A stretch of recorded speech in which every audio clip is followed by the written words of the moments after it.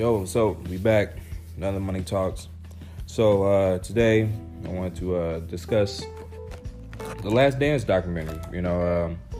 It's about the 1998 Chicago Bulls on their championship run. The last of the 6 championships of Michael Jordan, and it's written beautifully. They get a lot of perspectives from different people. And it's given us a lot of insight into that season and how, that season came to be. In the documentary, the one that came on tonight, the first part was dedicated to Kobe Bryant, R.I.P., and his relationship with Michael Jordan, So at the beginning of the episode, it's the All-Star game in 98, right? And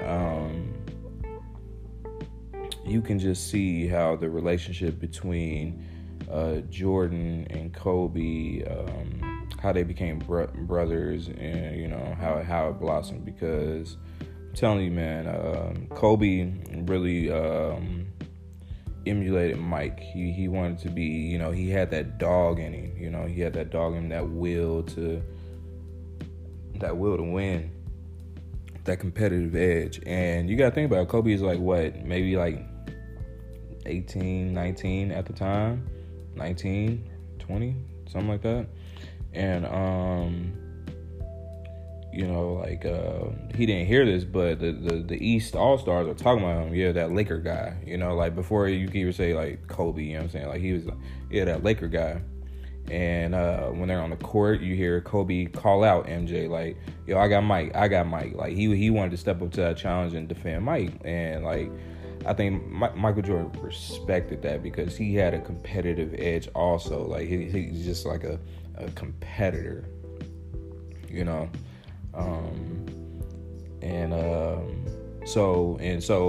Kobe's hitting, fadeaway jumpers on Mike, and, Mike giving it right back to him. It's back and forth, it's just respect. And, Jordan said, I'll see you down the line. You know what I'm saying? So it was that respect. And that was beautiful. And then there was a piece where, they interviewed Kobe, and it seemed like, recent. I don't know how long ago he did this interview, but it seemed, sort of recent. And, he's just selling it, we wouldn't have these 5 championships in LA if it wasn't for Mike. What you see from me is what I get from him, So it was just that was beautiful, man. The way that was edited, it was just, that was perfect, And, you can see that. Now, let's take LeBron James, for example, And no, I am not a hater of LeBron James, I get it. He gets a lot of hate. But I want to make, this episode made me think about an All-Star game, years ago when LeBron was, red hot, red hot in the league. You can see he was, really becoming that dude. And, it's the East is down and LeBron has the ball in his hands. It's the final seconds. And, dude, he passes the ball to Deron Williams. Deron Williams shoots the ball, misses, of course. They get a rebound. LeBron gets the ball back in his hand. He passes it again, that motherfucker missed. Now, hold up. I skipped over a lot of things right there. So, let me take it back just a little bit. All right.